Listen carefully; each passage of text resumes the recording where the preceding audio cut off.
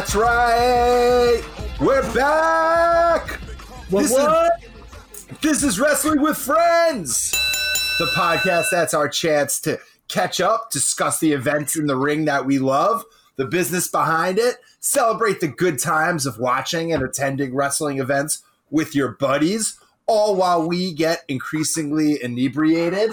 And yeah, we're your friends. I'm Dave, here with Sean and Ethan. Not really here because they are thousands of miles away. I'm coming at you from Long Beach, Long Island, New York. And I'm looking forward, as I drink this drink and talk about that, I look forward to my early morning run tomorrow. Yeah, and with us is Sean DiPasquale in Los Angeles, California. Sean, how are you doing this week? I'm also looking forward to an early morning run tomorrow, Dave, now that you bring it up seemingly out of nowhere. But I'm also looking forward to a run. My week is going well. I'm wearing a very comfortable it's called a comfy, but I would describe it as a extra oversized blanket with armholes and a hood. Can you really spread that out? Yeah, so like it's giant. You can put like three of you in there. You can put three of me. It goes all the way down below my knees, and like if I could suck my arms up into it, and then it's got this giant hood that literally sucks your whole head in. So you could just be on the couch just chilling like a burrito. I'm like a lumberjack burrito. I love it. I seriously really enjoy it. You look like lumberjack Missy Misdemeanor Elliott to me. I feel like lumberjack Missy Misdemeanor Elliott. I do. Could you put that thing down, flip it, and reverse it, and it has a different color on the inside? All right, yes. And that person was not Missy Misdemeanor Elliott, you just heard coming in, flipping it down and reversing it. That was actually Ethan Wall, our vagabond friend. Ethan, you've been traveling the world to the best of your abilities in these crazy times. Where are we talking to you from this week? Yeah, so yesterday I was in San Miguel de Allende, Mexico. Now I am back in Mexico City in an area called Colonio Roma, specifically in an apartment that apparently has no insulation because it's freaking freezing. There's a monkey behind you. No, that's an ape. It's a baboon. Is that a baboon? It's a baboon. Oh. Yeah, it's a very handsome baboon. It's very handsome. I would actually describe it such. Yeah. For the podcast audience, not that there's a YouTube audience because we don't release any of these videos yet, but someday you'll see this. But if you're not seeing this, if you're just listening this, if you're just in the theater of the mind right now, Ethan's in like a stark sort of white apartment with a single framed photo of a very handsome baboon. With very like a gorgeous blue sort of bone structure, like nose, and then this like sort of red, like big red flaring nostrils, and this sort of like golden hued skin. Honestly, but it suits you so well, Ethan. Like, do you travel with that picture? Do you travel with that? Is that something you bring with you? No, that's ridiculous. I only travel with a stuffed animal monkey, which we talk about on Monday nights for Dungeons and Dragons. That's true. You only travel with your Dungeons and Dragons stuffed animal monkey, not a framed portrait of a baboon. That would be ridiculous. Now, Ethan, I see you're wearing. Is that like a cool? Like, did you pick that up in Mexico City, like a Aztec type Pendleton dude type sweater that you're wearing? As we're no, it's literally a blanket because there literally is no heat in this apartment. And so I am wrapping myself in this light blue baby blanket, which if you look at me and you look at the baboon, we're color coordinating right now. You really are. Wow. FYI. You really are.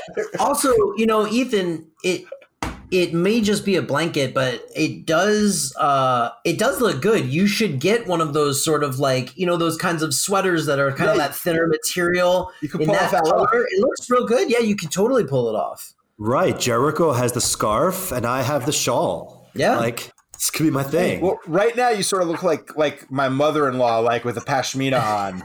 Like now that I think about it, It's my new wrestling gimmick. So Dave, great taste. The Pashminas. Dave Kushner, we skipped a week because we were busy doing other stuff. None of your business. Yeah, none of your business what we were up to, but soon it will be your business, and we ask that when we do make it your business, you like, subscribe, and comment, and share with your friends. But until then, it's none of your goddamn business, what we were doing last week. But what is your business is all of the insane wrestling shit that happened in our absence. Dave, where do you want to start? Because there was a bunch of cool stuff that happened this week. I mean, not this week. This whole over. Well, it's been a while. 2 weeks. It's been a while. It's been a while. It's been a little while, and It's been a long time. It's been. Should have left you without a podcast. Step two. Step two. That is not Missy Misdemeanor, Elliot. It's been 1 week since we did a podcast. All right, we're really taking a journey through random hits of the 1990s right now. And I'm here for podcast idea. New podcast idea. It's random songs. So no, a lot been going on in wrestling, and you know what? It would take up like an episode and two episodes to talk about all of it. But all right, so let's not talk about any of it. What else is going on? Let's touch upon it a little bit, because there's some stuff that we'd be remiss not to mention. For instance, Seth Rollins and Becky Lynch had their baby, Mazel Tov. Yeah, baby. I'm so happy for my best friends. Did they have a boy or a girl? It's a daughter that they've named Rue, like Rue. Yeah, Roux, like the step in when you're cooking something fancy, and like also my peer counseling teacher in 8th grade. Shout out Miss Rue. Oh yeah, right. I do remember Miss Rue. Yeah, yeah. So it's a nice, unique name. I don't know what the last name is. Like Seth Rollins' real name is Colby Lopez, and she's Rebecca Quinn. So I don't know. I hope it's Rue Rollins, to be honest, because that's a cool name. Yeah, I don't think he's like legally named that though. Yeah, but he could name his kid that if he wanted to, right? I don't think you could just choose your kid's last name. No, they get your family name. I don't know. I don't know how it is in Davenport, Iowa. I don't either. Has anyone ever been to Davenport, Iowa, or Iowa in general? Okay, so no, but when I was planning to travel the U.S., I picked 12 different states, and one of them was Davenport, Iowa, because I wanted to go to the Black and the Brave wrestling school. Yeah, I wanted you also to go there. Yeah, so did I. But anyway, even though I didn't get to go there, I still became best friends with Seth Rollins and Becky Lynch in Whitefish, Montana. You did not. Whitefish sounds delicious. Speaking of delicious, Sting returned. I got it. No. I got to hear more about Ethan meeting them while getting Whitefish. We heard this story already. We didn't talk about this on the podcast. You told this story on the podcast. Really? Yes. I suggested so, but Ethan, I don't know. We told it. This was a story that you told on a recent podcast about. You met them in like a bar or a restaurant or something, right? I told that to you guys. No, you told it on the show. Really? I don't listen to any of the playbacks of our episode. I actually think it was on the. I think it was the Jimmy Scanlon episode. We talked about it. Just to recap, so last episode, really, not even long ago, the last episode. Chronologically, the last episode, yes. So just to sum it all up, recap for everyone that missed it. Yeah, recap it. Ethan has been stalking Seth Rollins for years, and he finally got a lead that he was at a coffee shop, right? And that's when you popped out of the garbage can, right? Is that how you told it? Where was it? The toilet? No, it was in a restaurant. And you were hidden in the ice bucket. I was not. I was hiding behind the bar, too scared to go up and talk to them and say hello. I'm sitting there at the bar, and you know how like you just kind of feel somebody behind you that you kind of recognize, and I take a look, and I'm like, oh, they look like Seth Rollins. And I look over my other shoulder, and I'm like, and the guy that looks like Seth Rollins is walking in this restaurant with a woman that looks just like Becky Lynch. Like, oh, how interesting. So, was she showing? Because she was pregnant, right? She was showing. And also pregnant, so you were like, all the math all the numbers dots were were like working it up. Yeah. Right. And he was like that Winona Ryder meme where she's like looking around and the numbers are like flying all over around her head. Exactly what I'm picturing. Right. It was like Charlie from It's Always Sunny in Philadelphia. Yes, with the charts. It was you in the bathroom of that restaurant connecting charts and being like, I'm pretty sure Becky Lynch is out there. Yeah, I think now that you mention it, we did talk about this. We did definitely talk about this. So, cheers, boys. When you walked up to them eventually, did you just say, "Hey, bro, CrossFit"? Right? No, I didn't. That's what I would have said if I were you. Like if I said it wouldn't make sense. But if I were you, or I would just say like CrossFit, burpees. See, here's what I think's funny is that you kind of premise this whole joke that I've been stalking Seth Rollins for the last 6 months, not Becky Lynch, but that's probably more accurate. I mean, 100% more accurate. It's not.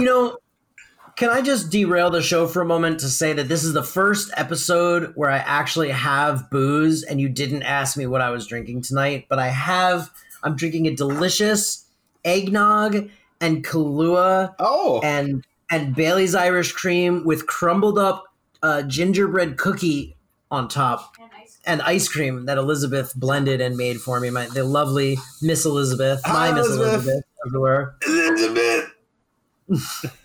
Everyone's doing Macho Man impressions of your name now, hon. I mean, Elizabeth. Oh, yeah, this shake is so delicious, Elizabeth. Oh, yeah. So I thought you were drinking milk. No, I'm drinking delicious booze. Well, I'm drinking tequila in honor of Ethan and me being out of every other liquor in my house. Nice. Yeah. Nice. Yeah. No, I'm in the festive eggnog, spiked eggnog mood. So I expect to be fully inebriated in the next 15 minutes. So we better power through this. Clock it, people.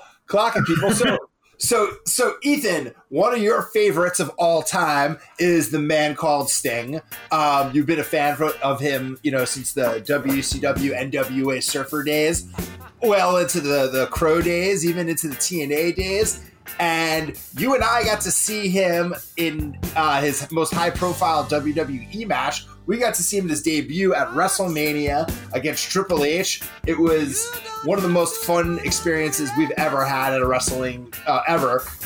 We saw it all. We saw DX and NWO's old broken down butts move out, do a couple spots. Those who could. Billy Gunn and X-Pac are taking fucking bumps like they're 25.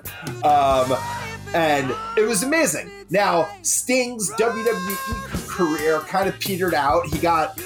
Speaking of Seth Rollins, he got a bad injury during a buckle bomb in a match with Seth Rollins, and sort of ended his in-ring career. He could not get cleared by WWE's doctors to do any sort of match at all after that, it appears. And that was it. And he was on the payroll as an ambassador, for a while under one of those Legends contracts, but they released him, presumably, amongst these other budget cuts during COVID. And he showed up on AEW. He made his AEW Dynamite debut 2 weeks ago. All decked out. He was all decked out. Oh, yeah. He was fucking... He had the face paint. Let me ask you a question. He had the leather jacket. He had the brand new Sting AEW t-shirt. He had a bat. He had the whole thing. Let me tell you something before you ask your question. He looked great. He looked great. I saw he did look great. But here's my question. Like, I think he maybe got a little tighten up there. What percentage of the AEW audience do you think is new to wrestling? That's my first question. And then what percentage of that new to wrestling audience watching AEW and seeing Sting for the first time do you think even knows what the Crow is? Or do you think there were people watching that and they saw a guy in a trench coat with like clown face, like mime face paint come out with a baseball bat and we're just like, what the fuck is happening? No. there's a large segment of the wrestling community who would see that look and say it's Sting and not be as familiar with the Crow, I think. Sure. But the AEW audience is definitely a legacy, tapping into the legacy of NWA and WCW big time. Yeah. And, they referenced it. They even had Sting came to said to Tony Schiavone, he's like, hey, can you do one of those "It's Sting" calls that you would do on WCW Nitro because they're on TNT. They made a big deal for the first time. So they're leaning into the nostalgia. They're leaning into the legacy of it all. And you think they're building their fan base off those legacy fans, not necessarily hey, never watched wrestling before? Here's a perfect place to start. I think it's both. They're doing a great job developing new stars, developing stars for the younger audience, but also big names draw attention. What were you thinking? What are you thinking? Yeah, so I agree that they're doing a great job bringing in new stars, but I don't think there are any new wrestling fans that are starting with AEW. I think that if you are between the ages of 18 and 36, I'm not. Go on. or whatever. I don't think that you're watching wrestling for the first time. Yeah. I think that you've probably been exposed to it at some point, and now you're deciding what show that you want to watch. I think you become introduced to wrestling as a child. AEW wasn't around as a child. I think that we all got into it, watching those superstars. And so I think that my estimation, which has zero scientific basis in fact or reality, is probably that less than 2% of the AEW audience is, first-time watchers. And so I think that the large majority of people know who Sting is. They enjoyed seeing him in there. And I think it's both excitement for those fans to have a big, icon on their show. But I think also people feel great for Sting. There's something to be said about allowing icons like this to go out on their own terms. And Sting made it abundantly clear. He wanted one thing to do left in wrestling, and that was to wrestle The Undertaker. And the WWE didn't want that to happen. And in fact, Sting had even said, my last pitch to them was give me a cinematic match with The Undertaker, which would protect me from bumps. It would make The Undertaker look good. Let's have that. And WWE said, thanks, but no thanks. And so Sting said, cool. You know what? Maybe I'm not going to be taking big bumps. I'm not going to be wrestling, but I think I still have more to contribute. I'm not ready to ride off into the sunset. And so instead, he rode off to AEW, and great for him. Great for AEW. So how much? What do you guys think? Sorry. What do you guys think? Because now I'm fascinated by this idea of where does the new wrestling fan come in? Do you think that's strictly WWE's pulling in the new wrestling fan? And how much of even their audience do you think is new? How much of the overall wrestling audience is brand new to wrestling, I guess is what I really wish we knew better. What do you guys think, though? So I'm sure there's demographic information out there that we could definitely just research and not. I won't do that. I won't do that. I only want wild speculation. Go on. Well, I will say is my anecdotal observations, please. And I actually think that Ethan. I think the paradigm you're describing, where we get into when you're young with the WWF, the WWE, and then you grow into it, I think is reflective of our experiences, but maybe a little old and out of touch, actually. Because I spend a lot of time on the internet and in speaking of old and out of touch on the World Wide Web.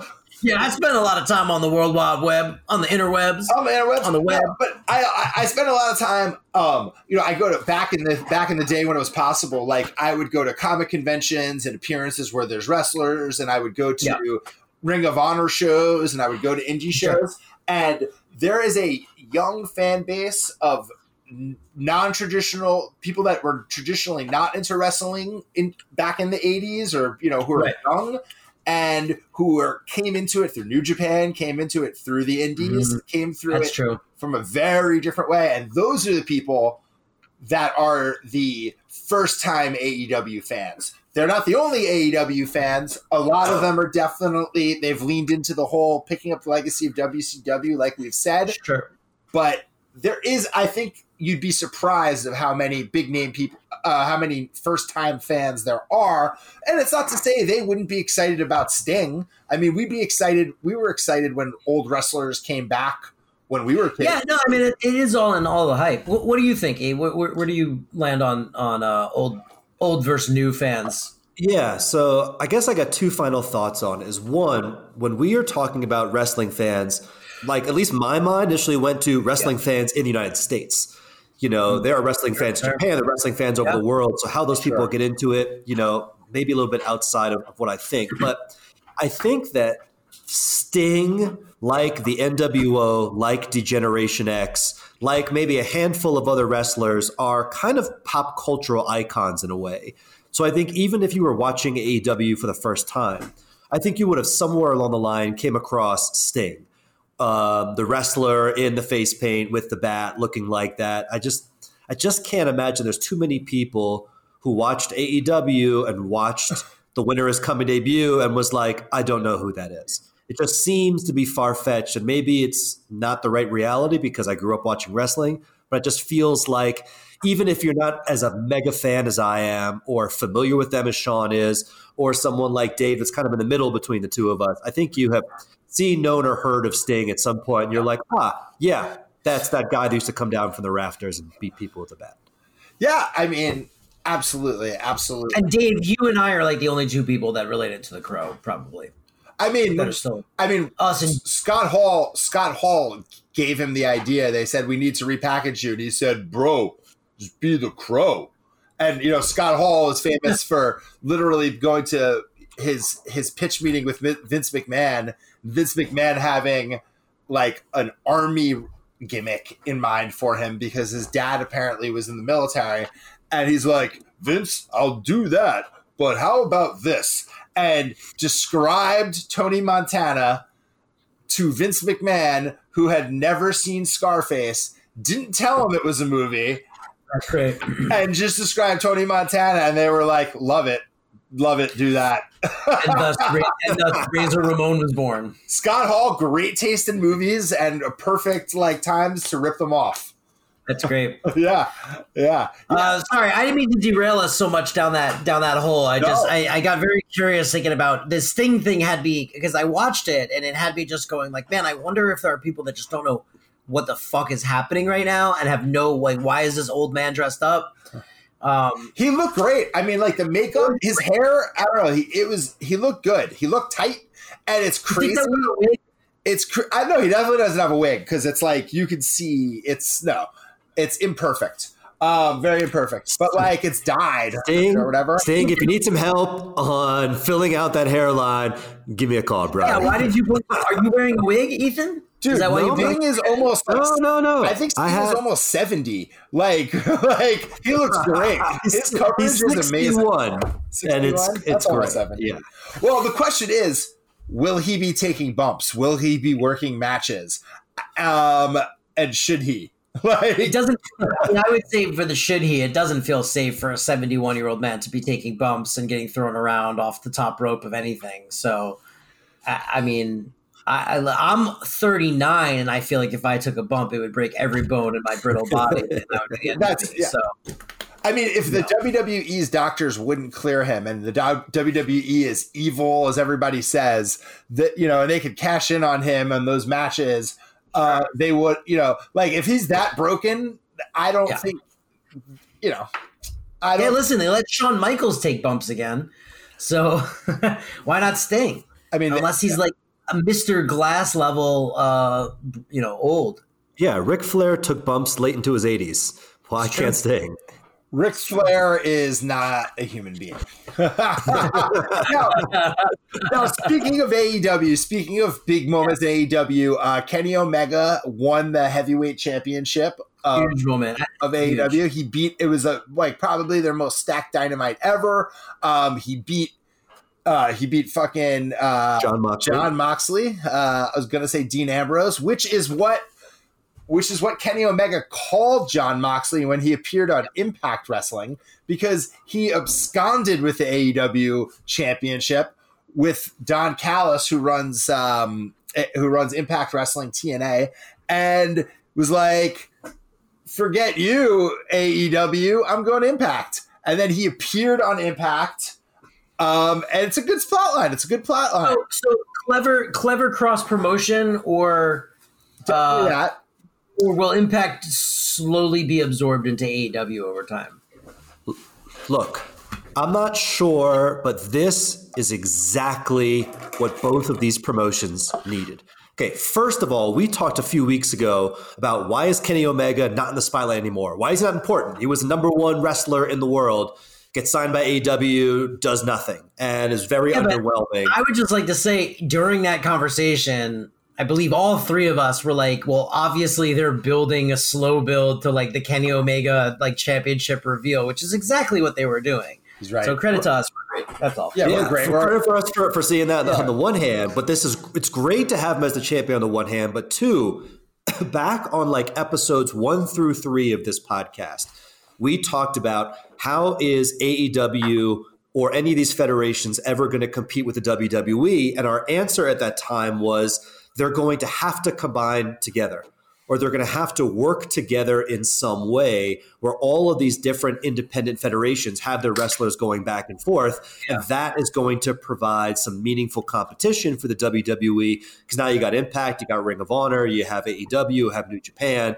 Yep. Right now, Ring of Honor is the only one I don't think that's been tied to the other ones yet. But if this is truly some sort of a handshake deal between these guys, or if it's some sort of merger, it doesn't matter. It's incredibly powerful now to have all of these different shows be linked togeter with all these great superstars. Look, I agree. That's why I brought it up, because it does seem like, I mean, it's cool that there's like some cross promotion going on, but it seems like, I don't know what that really gets anyone, but if they're building towards like becoming one, then that makes a lot more sense to me. You know? So Tony Khan did a promo, and Tony Khan has played it mostly behind the scenes, like in terms of television. Did a promo on Impact where like he was kind of being like the big shot heel and said like, maybe I'll just buy Impact. I don't think that's happening. Sinclair Media owns them, first of all. So, I think, it'd be expensive to pull them away. I don't think that's what's happening. But I agree with you. It's compelling storyline seeing the crossover, and it's definitely something that WWE doesn't do. The interesting thing also to me, though, is the fact that the natural fit would be Ring of Honor for this or New Japan. And it's interesting that it is Impact, because to me, Impact kind of cheapens their brand a little bit. Like Impact's biggest stars right now are, people who just were fired by the WWE. And besides that, to anybody who isn't the most diehard wrestling fan, you don't know who they are. So there already is a relationship between wrestlers, or the top wrestlers in AEW and New Japan. So you have Jon Moxley, who are signed to do matches there. You have Kenny Omega. You have Chris Jericho. And so they already have some sort of a crossover there. And I don't think it really makes sense from an American television audience for them to have gone to New Japan, because New Japan doesn't have that big of a presence here on American television. They do on YouTube and the internet, but they don't really have a primetime network show like Impact and others. Well, they were on Access for a while, but then when Access got bought by Sinclair, actually Impact took that spot, interestingly enough. Yep. And 2, Ring of Honor also doesn't have like a big weekly episodic show on like a major network. Impact really seemed to be the only one that makes sense, because you're having a big audience that you can draw from. And I forgot my other point. Well, I think actually it's very funny, because with New Japan, I actually think so Kenny Omega hasn't been doing any appearances with New Japan since AEW started off. He's really just been there. But as you said, Jon Moxley has had some matches. They've allowed certain people to do it. Jericho, it's pretty big paydays for them, for these big stars. But the word is basically that New Japan is like, fuck you to AEW, because basically when AEW formed, they kind of like announced it the day before one of the biggest New Japan shows. Like they were announcing that they were leaving New Japan, starting their own federation. And they kind of spoiled the biggest show. Like it was like the day before. and kind of just like said, fuck you, and left. So New Japan really doesn't want to work with them. I don't know. That's just some gossip, but wrestling industry. Yeah, it's some hot goss. It's always fun. That's could be. So what's really interesting is that the WWE hasn't wanted to play with any other federation. It's like, these are our superstars, and what we're going to do is we're going to open up new federations in the UK, in India, and have NXT UK. Have all the crossovers. In fact, when the WWE had the best possible scenario to go like, hey, there's a guy across the street with the equally popular wrestling organization. We could do some cool cross promotion shit. We could send our guys over there, send their guys over here, really pump each other up. He went the complete opposite and was just like, I'm going to crush them and own them and buy them. And so, which is why like my instinct is I see AEW and Impact mixing and I go, oh, someone's getting crushed. But, what do you think, Abe? Yeah, so what was so interesting about this is because WWE has taken that exact approach that you're talking about. Yeah. In an interview last week with Triple H, Triple H was then asked, would you be open to working with other federations? And he was like, yeah, of course we'd be open to it. Maybe not for a short-term deal, but if it made sense long-term, now we do it. Why does this come out now? Now when you start seeing that they said, this is my ball, y'all can go home because we're the big publicly traded company. And now they see that these guys that are likely not competition to WWE in and of themselves, these guys combined into something could create some really interesting conversations and really interesting competition. So now Triple H is kind of like, yeah, of course we're open to it. And I wonder how many doors they had kind of slammed shut. That there are already conversations are happening between AEW, Impact. Well, as a wrestling fan, I would say that I would be more interested in a New Japan WWE crossover than a New Japan AEW crossover. Because like I saw all of the AEW guys in New Japan, but seeing New Japan crossover with WWE would be pretty insane. It would be awesome. Right. So that brings back Sean's point from earlier, which is, hey, who is AEW for? Is it for the new guys? Is it for the fans? And Dave brings up the fact that it's the old WCW, NWA kind of throwback federation. And if you recall, WCW and the NWA had a long-standing relationship with New Japan Wrestling. They did a talent swap. You're right. Yep. Ric Flair, Sting would always go over there and fight the Great Muta. Ultimate Dragon.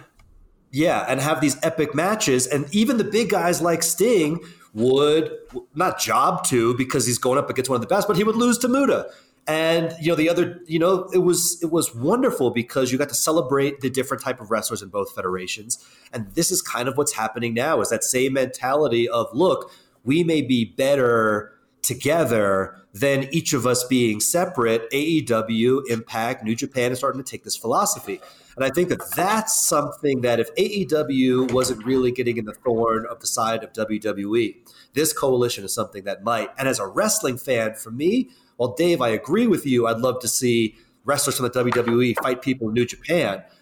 The reality is it's not happening, and it hasn't happened. So it is exciting for me to be like, okay, Impact is playing for, like, there's the Impact, they have their wrestlers, AEW, New Japan, and to watch these guys cross over into different storylines, into different shows and follow that, like, that gets me interested as a wrestling fan. Well, and it is an interesting it would be an interesting pivot, right? If like these guys are like, hey, you know what, instead of doing what they did and like eating each other to death, like, let's just all build each other up. Like, we can cross over and like your fans will watch our show and our fans will watch your show. And like, they can all build each other up to become a more formidable opponent to WWE, which would be, again, not what has traditionally happened, but this could be the younger generation that is in charge of these organizations going, you know what, like, it didn't make sense to gobble up all the competition into one spot. It ultimately just led to more problems. So let's just build each other up and have like nice, healthy competition.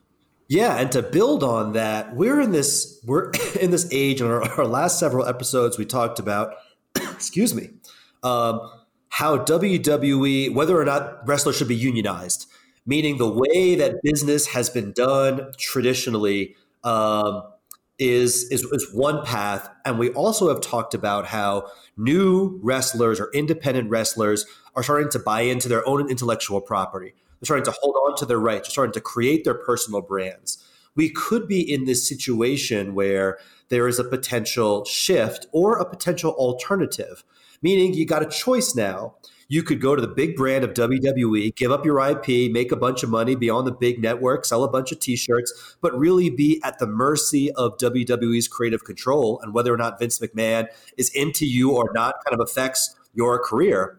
Or on the other hand, you can have a wildly successful career by being a free agent of sorts, or ones that's with AEW for a couple of years. You can go over to Impact, you can go to New Japan, you can get a good amount of contract, but you can control your intellectual property in a way, have your own personal brands and Twitch and stuff that's outside of it, and kind of make a nice, healthy living there. And there's something to be said, I think, with Cody Rhodes and others, is to choose your own path in life is interesting. And so to have that alternative and to say, I don't need to be like it's WWE or bust is a cool thing for wrestlers these days. Yeah, 100%. Well, it's interesting because what you describe has, Sean, a correlation that I have seen in another business that we love. And it sounds a lot like when the top creators from Marvel Comics said, we don't want our characters like Deadpool or Cable being owned by Marvel, so we're going to go and start our own creator-owned business, our own comic company called Image Comics.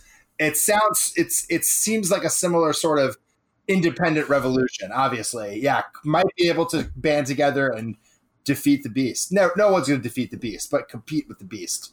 But compete with the Beast. I mean, look, Image Comics didn't take down Marvel, but like Image Comics has hung in there and presented itself as a formidable alternative to Marvel and DC, and frankly helped keep the door open for the IDWs and the Dark Horses and all the other smaller companies. But was to save that for another show. Well, speaking of underdogs banding together to take on mighty empires. Yes. Yes. Segue into my favorite part. Tell me about the Maccabees. As you guys know, as this we are currently in the festival of Hanukkah. That's right. As this episode is released, it'll be the final days, and if you listen to it after Hanukkah, just consider this us encroaching on the Christmas season, like the Christmas season encroaches on the rest of the world, and we'll spread a little more Hanukkah cheer. Aptly said by a podcast hosted by three Jews. Yeah, three Jews. Yeah. Three of us. Just consider this episode the Hanukkah Havok episode of Wrestling with Friends. That's already the name of it. This is the JWO with a Jew World Order. Don't get the alt-right started. Yeah, really. Believe me, they already coined that phrase. They just call it the New World Order. Yeah, you didn't make that up. It's George Soros and Kevin Nash and Scott Hall. Anyway, yeah. So speaking of Hanukkah, we're all. Ethan, did you see on Instagram our favorite wrestling vampire Gangrel was lighting the menorah and wishing his followers a happy Hanukkah? Oh yeah. Right. I had no idea the vampire was a fellow Jew. All this time I thought it was Chalice was full of blood, but apparently it's been full of Manischewitz. Yes. So I don't know if Gangrel is a Jew. I have to check that genealogy out. I don't know. Maybe he's just like, at a girlfriend's house is Jewish. Fetishizing? No, maybe he was just celebrating it. I mean, and wishing people a happy Hanukkah. I celebrate Christmas. My dad's not Jewish, so we have like a Christmas tree. I have a Christmas tree. I do not have a Christmas tree. There's literally a Christmas tree in our house. Oh, that's cool. Oh. Yeah. Yeah, with a Jewish star on top. Hold on. Can we see it? Hold on. Yeah, let's take a look. Let's take a little look at the Christmas tree. Oh, there it is. Yeah, exactly. You're pluralistic, just like Gangrel. Yep, I'm pluralistic, just like my man Gangrel, the vampire wrestler. That's true. Shout out Gangrel. Met him at New York Comic Con. Recorded a message for Ethan. Super nice guy. Yeah, he did. That was awesome. Also, fun fact, because this is Wrestling with Friends. So we talk to our guests all the time about who their favorite wrestlers were growing up, like what was their gimmick growing up. Right. And I, of course, had mine, but Dave and I used to wrestle in the garage all the time. Obviously. So the garage, so that you guys can picture it, was in like your underwear, if I recall. Well, sometimes. Sometimes if we were feeling bashful. Right. So the garage was like a den. All right. You had like some carpet on the floor. You had like this weird wooden paneling on the walls. It was very 80s. It was very 80s. Didn't it have green carpeting, that garage? Maybe at some point. Hope It was like that. Ish. Didn't start that Anyway, way. it was a converted garage. It was like air conditioned. And The door was didn't lift. It was like a full-on room. Yes, this was like a 1970s basement apartment. It was like the best way that I could describe it, in a garage. Yeah. So what we would do is Dave had this big, Accurate. 1970s couch. We would move the couch to the side. We would take the mattress from his The couch bedroom. was 1990s. Like the couch was not with the house. With the house. Yeah, the couch was 90s. It was just shitty. Yep. We would take another mattress from like Perry's room, put him on the floor, and then we would wrestle. Now, Dave would sometimes usually be one of his favorite wrestlers at the time, Mankind. That's right. And I had the build. And I had like disheveledness. It was easy to pull that off, you know? Yeah, you just happened to have Mr. Sacco's just at the ready. I had socks. I had hair. I had holes in my hair and in my psyche. Yes. And I would want to be Gangrel. So I got like a pirate shirt with the top buttons unbuttoned. We would go to Publix and get a 3-liter bottle of Tahitian Treat strawberry soda. Oh, yeah. I would fill it with a wine glass. Oh, so good. It was not a wine glass. It was not a wine glass. It would be my mother's. Like, she didn't even use it for drinks because it was so large and decorative. Like, Lucy was in it. But it was like aqua blue, like the Miami Dolphins blue, clear martini cup with dolphins in it. Yeah. So it was not a goblet or a chalice or a wine glass, just filled with red soda, just to really create the image. I didn't play any wrestler. I wasn't there doing this at this time. Yeah, I was doing way cooler shit. I was in the musical My Favorite Year. I worked on the musical Once Upon a Mattress. Our Town, you did? I was in the play Our Town. You were great in that. Yep. Welcome to Grover's Corners. We'd try to wrestle with you. You'd be like, no, guys, no. I had a brand and a face to protect, you know? You can't damage the merchandise. What a job very you've done. Successful high school actor. What a job you've done keeping your face intact. I've done a great job. It's all there. Well, it's just sliding down my skull now. Yeah, no, we would have killed you. Yeah, you guys are both like 7 foot tall, and you each weighed like 232 pounds. And I wasn't trying to get any of that. No, we would have killed you. That's where you were in the pool, and then you did the spider monkey, as we talked about. Oh yeah, because in the pool, I had the benefit of it's the equalizer. It's the great equalizer. The pool. Exactly. That's right. I could move, or I could dart around as I was meant to. So speaking of like Gangrel being Jewish, speaking of what? Where's the transition there? Previously, before that, as we were discussing Gangrel, is he Jewish? Like the good Jewish boys we are, and in the spirit of the holiday, and because there are a surprising amount of Jews in the wrestling industry, I figured I was going to play a little game with you guys where I'm going to describe one Jew for each night of Hanukkah. I like this. Okay. 8 wrestling Jews. Okay. And you guys can see if you can name that Jew. Oh, I love that. So you're going to describe a wrestler who is Jewish, and we have to name the wrestler based on your like semi-vague description. Yeah. I mean, it's a pretty basic description. It really, like, if you know anything, you should get them all. But we'll see which one of you calls them out first. Okay. Do we buzz or do we just yell the name? Just yell. Okay. Just yell. Okay. Okay, Bill Goldberg. So it is 8 Jews for Hanukkah.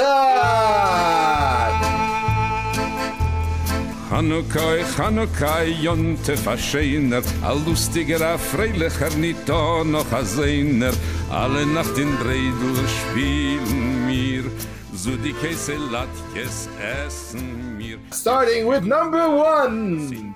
This WWE Hall of Famer was a women's champion in both the WWF and WCW, where she wrestled under 2 very different names in both federations. Medusa. That is correct. Hey! Also known as Alundra Blaze. She's Jewish. She's a Jew. Just like a good Jew, didn't she steal the title belt from WWE and drop it in the garbage can when appearing on WCW? You're offensive even to me. All right, number 2. This trailblazing entertainer was famously the intergender wrestling champion of the world and had a legendary feud with Jerry the King Lawler. The intergender wrestling champion of the world. A trailblazing entertainer. His life story was immortalized in a movie. The Man on the Moon. Yes, that is a movie. That was the movie. Jim Carrey. That is the actor who portrayed him. Sean should know this. Sean should have known this so long ago. Andy Kaufman.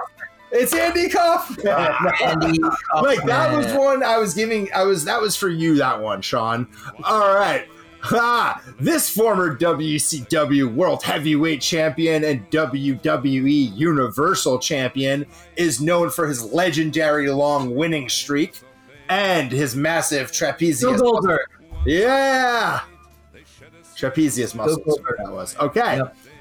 I didn't know if we can scream it out during the question. So, like Jeopardy, I was waiting to the end on that one. But I think this is not Alex Trebek rules. I mean, I wish we had the technology. Rest in peace, by the way. You know what? Scream it out when you know it. Scream it out when you know it. I don't. It's Bill Goldberg. And then I'll finish it. No, let me finish it, assholes. This man of 1,000 holds and current producer. Dean Malenko. Yes, he is a current producer for AEW, and he held the honor of being named the #1 wrestler in Pro Wrestling Illustrated's yearly PWI 500 in 1997. It is, as Ethan said, Bing! Who is Dean Malenko? Boom. All right, maybe you should just do the beep thing, and then I'll give it to you after the question. Okay. This young upstart has captivated the industry in his brief time in the spotlight at AEW. He's from Long Island and rocks a mean Burberry scarf. Ethan. Who is MJF? Yes. Yeah, You don't have that guy's the best. You don't have to say who is. This isn't Jeopardy. Sorry, I was participating. All right, we're at the 6th night of Hanukkah. And this former best friend of CM Punk and Chicago native is currently affiliated with the Dark Order in AEW, but he's not in it. Ethan. Bing. Who is Colt Cabana? Colt Cabana! Oh, he's a Jew? Oh, yeah. Wow, I can't believe all these guys are one of us. Part of the tribe. For someone that's very disconnected to the Jewish culture, in other words, me, I'm surprised I know all these answers. Well, you know a lot about wrestling, and you know what? I think we all have an acute Judar, no matter what. It's true. I got drunk and I'm pretty stoned, so All right. I like watching Ethan answer the questions. Listeners of our show might recognize this person. This Peabody, Massachusetts native, taught gym class to Jimmy Scanlon and went by one royally pierced name in the WWF. He's now the head trainer in the WWE Performance Center. Ethan was buzzing. No, Sean, go for it. Prince Albert. I remembered this from the episode that happened in our lives. There you go. Peabody. He's from Peabody. Acceptable answers also included Tensai. He had a stint where he was Japanese, but he's a Jew. He went to like Jew camp, like Camp Tevye, as an athlete. Wow. Yeah. Camp Tevye. All right, now It's the 8th Jew. This is the best night, by the way. The 8th night is my favorite night of Hanukkah because in my family, the 8th night is when I always got the biggest present. Typically, that was like the blowout present. Like first night, you always get something chintzy. Second night, like it builds up, and then by the 8th night, they're like Nintendo or like, fucking Castle Grayskull or like trying to think what are the other like big presents I got. But like there were some like huge ones. Cool. What mine did, like on the first night of Hanukkah, I would get like part of a handlebar. On the second night, I would get a wheel. On the third night, I would get the chain. So your parents brought you one gift, and then they broke that gift into 8 pieces and made you. They only gave you 8 parts of a bike? What did you do for the rest of it? Yeah, there's more than 8 parts of a bicycle. They like broke it down into like 8 different sections, so I couldn't use it for 8 days. It was 8 pieces of a bike over 6 consecutive Hanukkahs, and then eventually he was able to build the bike. That's amazing. My family, it usually like the gifts petered out by like the 4th night we were done. But like they would give it a lot up front. They would do a good job. When they cared, they did a good job. All right. So now that we've shared our Hanukkah Mishigas, the 8th Jew, this extreme advocate has been dangerously forming alliances for decades. He's the best manager not named Bobby Heenan ever, and an all-time great promo cutter. Ethan, who is it? Who is either Paul Heyman or otherwise known as Paul E. Dangerously. That's right, baby. That's right. I knew that one too, but I like watching Ethan answer. So, yay! All right. So Ethan won. Name that Jew for Hanukkah. Name those 8 Jews. Suck it. Yeah, good job. Good job. Also, shout outs and happy Hanukkahs to other wrestling Jews such as Raven. Yes. Real name Scott Levy. I mean, Barry Horowitz, perhaps the definitive jobber, in my opinion. Yep.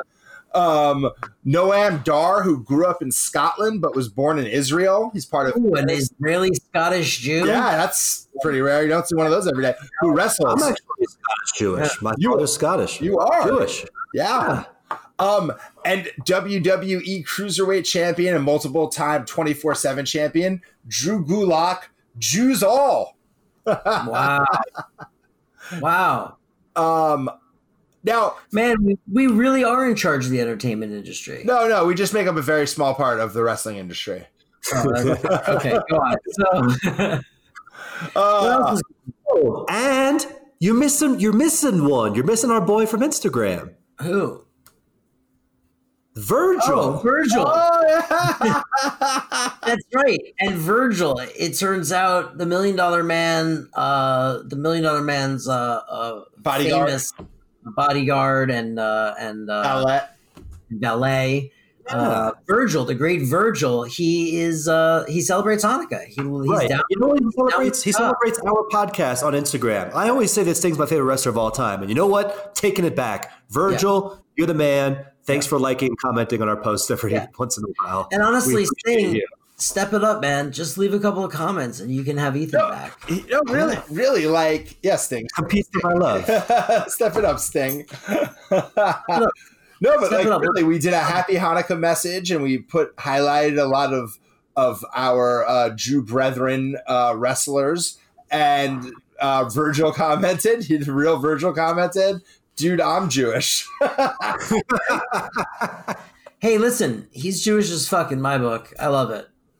Some wrestlers who are not Jewish. Who's not Jewish? I feel like that's like a longer list. The Undertaker.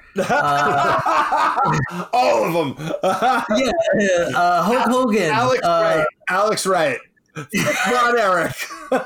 No, so actually though, if you do a Google search of Jewish wrestlers, you'll get some haphazard results. Like DDP, whose real name is Page Joseph Falkenberg. Saw an interview with him. He says, "Nope, despite my last name ending being Falkenberg, not a Jew." Macho Man Randy Savage will come up because his mother was Jewish. So he might be able to make a minion but he was raised a Roman Catholic, not a Jew. And then another not a Jew, Glenn Jacobs. I think I went to summer camp with a Glenn Jacobs. He's the current mayor of Knoxville. He's Kane, not a Jew. Not a Jew. But this is a fascinating one for me because on Bunny Ears, I saw your interview with Paul Heyman where he was talking about several of the Jews who are in the wrestling industry, and he mentioned Alexa Bliss, a.k.a. Lexi Kaufman, and said Lexi Kaufman, obviously. And then I saw an interview with Lexi Bliss where she's like, no, a lot of people think I'm Jewish because my name is Lexi Kaufman, but I'm not. So I don't know. I don't know where to end up on that one. I believe Paul Heyman because he's Jewish. Was Paul Heyman speculating? It sounds like Paul Heyman was speculating, and she was. Look, he's an advocate. Maybe she wants to do a little Kathy Lee Epstein, kind of drop the Epstein, just do Kathy Lee Gifford, like a little hide. But I mean, no one didn't know Kathy Lee Gifford wasn't Jewish. Hide the Jew, just sweep the Jew, just be Alexa Bliss. Throw the Jew down the well. Jew down the well. This doesn't get out of the episode. The other comment I made gets cut out of the episode. It's a Borat song, which was written and created and performed by a Jewish man. So it's all fair game. I'm just celebrating our people. Of Israeli descent, much like Noam Dar. Yeah. Now that's all fun, Those Sacha Baron Cohen movies are great fun. But unfortunately, we've also had some recent passings in the world of wrestling. And it's a couple of dudes who are both icons in their own ways. The first one, I think, who looms really large in the legacy of wrestling. To us viewers in the 80s and the 90s, he's fondly credited as being the first Intercontinental Champion. He's remembered late in his career for portraying one of Mr. McMahon's comedic stooges during the Attitude Era, but his contributions backstage were where his legacy really, really was made. He was called the creative genius and arguably the most influential producer in wrestling history in Newsweek's obituary of him. Pat Patterson. As Pat Patterson passed, and he was known as a brilliant finish man. Responsible for many of the legendary endings to our favorite WWE matches, like the ending of the Iron Man match between Bret Hart and Shawn Michaels at WrestleMania 12, where they had each other in the hole. This time ran out. There was nobody had secured a pinfall. Time ran out. Went to sudden death. Shawn Michaels won. It was awesome. It was the crowd go banana, as Pat Patterson was known for saying backstage, because he was from Montreal or Quebec. He was a Quebecois. Quebec. Yeah, he's Quebecois. Quebecois. He is very. Speaking of HBK, so Pat Patterson is the person who suggested Shawn stop using a modified suplex as his finishing move, and instead do the kick. Is which is like gave us one of the most iconic finishers there Sweet is. Chin music. Yeah. Do the kick. That's awesome. He's the person who told Vince McMahon about a young prospect named Dwayne Johnson. That worked out pretty good. So he's like the guy behind the guy. He's like this Stan Lee of the wrestling world. Like the Jack Kirby of the wrestling world. I mean, he's an integral contributor to the legacy of the wrestling that we grew up enjoying in the world that we knew from WWE for sure. He was the referee for the first WrestleMania main event. Which was a tag team with Mr. T in it, Hulk Hogan, like a lot of moving parts in that. Vince McMahon's like, Pat, this needs to go right. Like, I'm sending you out, you referee that shit. And he created the Royal Rumble. Like, he's the guy who created the Royal Rumble, the best gimmick match there is, like the most beloved match and event, the Royal Rumble. Like, there's nobody besides Vince McMahon, I think, who had a bigger role. The Royal Rumble. I mean, just a huge legacy. It's the Royal Rumble. Say no more. The guy created the Royal Rumble. Put that on his tombstone. Pat Patterson, creator of the fucking Royal Rumble. The Royal Rumble, baby. You're welcome. Don't stand on the tombstone for too long. There's a lot of people want to see him. That's what it all should be written on there. And then on the back, they should have like beloved father, whatever. Well, he was actually one of the first openly homosexual people working in WWE also, which is like remarkable in its own right. Yep. You know, in an industry where like, I mean, it's inconsequential really when we're talking about what his life is, but like notable in like what he very accomplished. Yeah, sure. yeah. Especially for that industry in the time that he rose to the top of the ranks too. Not in a historically accepting, you know, progressive industry. But then we had another tragic loss. Yeah. This one hurt me because we just talked about this. Well, yeah, he was an icon in wrestling, but also like more so known in the public consciousness for his work in film.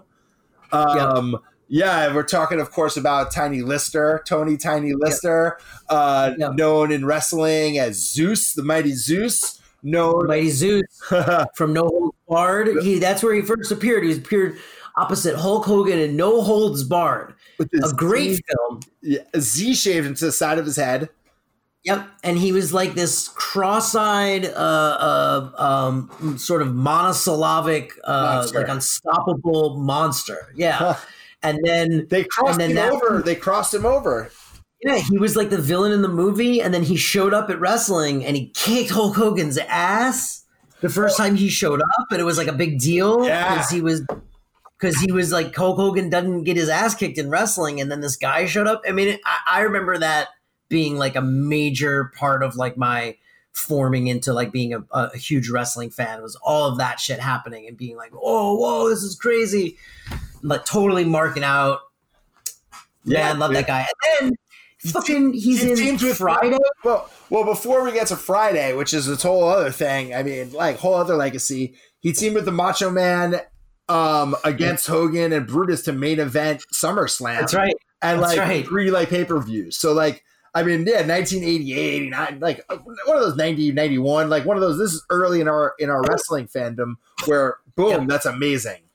Yeah, he got a huge push, and he was immediately like a major antagonist to like all of the heroes of the time, and like that cemented this guy. And then I remember it was like it took me, I think, 2 viewings of Friday to realize that like that was Zeus and be like, oh wait, what? This guy said this is awesome. Oh, second I saw him at that ice cream truck, I was like, that's Zeus. Great. And I forgot he was in Fifth Element. Yeah, he was the president in the Fifth Element. Yeah, and in The Dark Knight, he was the prisoner on the tram that was like, don't blow up the other tram, and like that scene's a little heavy-handed, but like he had really like a softness and a pathos to it that like I think made it work. Yeah. So yeah, you know, Debo and Friday, the Friday series, legendary, iconic role. And man, fuck coronavirus, huh? Yeah, it's COVID-19, man. COVID-19 took out a god. Well, hey, let's drink to those guys because they'll both be missed. They were both huge contributors to our enjoyment of wrestling. Yeah. And if you're at home, if you're driving to work, take a drink of something. Hopefully alcohol. It's open. Yeah, not while you drive. I probably can't legally tell you to drink while you drive. Stop being a wuss. All right. Open the glove box, pull out the whiskey bottle, have a shot of whiskey while you drive. Put it in your coffee. Yeah, like a man. What? Yeah. Or a woman who's got an alcohol problem. Either way, you're both alcoholics. Congratulations. As the attorney on this podcast, I advise you, please don't drink while driving. Yeah, I would advise you that as well. I am not an attorney, so I advise you to do whatever the fuck you want. Stay cool, kids. Dave, what's the shirt of the week this week? Well, you know, we've had some Hanukkah Havok a lot in this episode, so I'm going to do a dramatic reveal right now. Yeah. Okay. Nice. There it is. It's the man. There he is. It's Goldberg. Ethan, that's good. You look like him. Thank you. Good impression. No, he's got the voice down. Yeah, I mean, the most famous wrestler of Jewish descent of all time. Legit Jew. Agreed. Legit Jew. Through and through. Kept the Goldberg in his name and everything. They were like, what kind of cool, what do you want to be like? The Wrecker or like the Smasher or like the Unstoppable Beast? He's like, I would like to be Bill Goldberg, please. And they were like, I mean, that's not very tough. And he's like, hold on. And then he flexed and they were like, all right, Bill Goldberg it is. Right this way, sir. Literally, I was on the phone with Ethan watching some WCW pay-per-view and Mongo McMichaels was having a feud with Goldberg. And I had never seen Goldberg before. And Ethan says, you got to see this guy. You got to see this guy. He's like, oh my God. Bill Goldberg. I'm like, Bill Goldberg is his name? Like, I am not impressed. And then he comes out and I'm like, holy shit, why is that guy called Bill Goldberg? He should call himself Skullhead. Yeah. Skullhead. Skull Ripper. Like, yeah. No, but Bill Goldberg as fuck, represent. Yeah. I remember the first time I saw him, I think his first match was on like Saturday Night Main Event, like the B show for WCW. And it was Hugh Morris. So usually it was like a star versus a jobber. So it's Hugh Morris versus Bill Goldberg. And I'm watching this Bill Goldberg guy come out and I'm like, man, that sucks that this guy's a jobber because he's got like a great look to him and he takes care of business and beats Hugh Morris. It was like a big surprise, and that's where it all began. They did a fantastic job building Bill Goldberg up through that streak because he wasn't introduced like weeks and weeks and months in advance, this big guy coming. It was just like a jobber under the radar. Yeah, and then he was fucking giant. Right. I don't remember that streak was, like if it was 107, whatever. I think like 60 of those wins were against Hugh Morris, by the way. I feel like it was always Hugh Morris. All right. Well, listen. So here's what you're going to do. You're going to go to social media and you're going to write out to us what your favorite Jewish wrestler is, who's your favorite Jewish wrestler and why. And then Dave is going to go through all of the tweets that come into Ethan. Where can people find us on social media? Yeah, thanks. That was a smooth segue. Yeah. You could find us on Instagram by searching for Wrestling with Friends, at Twitter at WWF Podcast, or you can join in on the discussion by joining the Wrestling with Friends Facebook group. Yep, and so we're gonna send your answers in for your favorite Jewish wrestler and why, and then Dave's gonna read the best answers on the next show that we do. So that's a fun thing that we all planned before the show, and now I'm executing as was part of the previous discussion. I'm not sure I'm comfortable with any of this. If people can't find the wrestling threads or the social medias, but they still want to submit their answer, what's your social media handle? First and foremost, you should go to LinkedIn and go find Ethan Wall. Huge on LinkedIn. I am big on LinkedIn. Right now, I checked earlier today, I have 247 unresponded to requests. Check with me on LinkedIn. I haven't had enough time. What a flex. You can go ahead and send me a request, but it just LinkedIn flex. Might take a little while. LinkedIn? Yeah, so but on so, where can people find you on the internet? If you want to Twitter at me, I'm at Dave Kush, DAVEKUSH.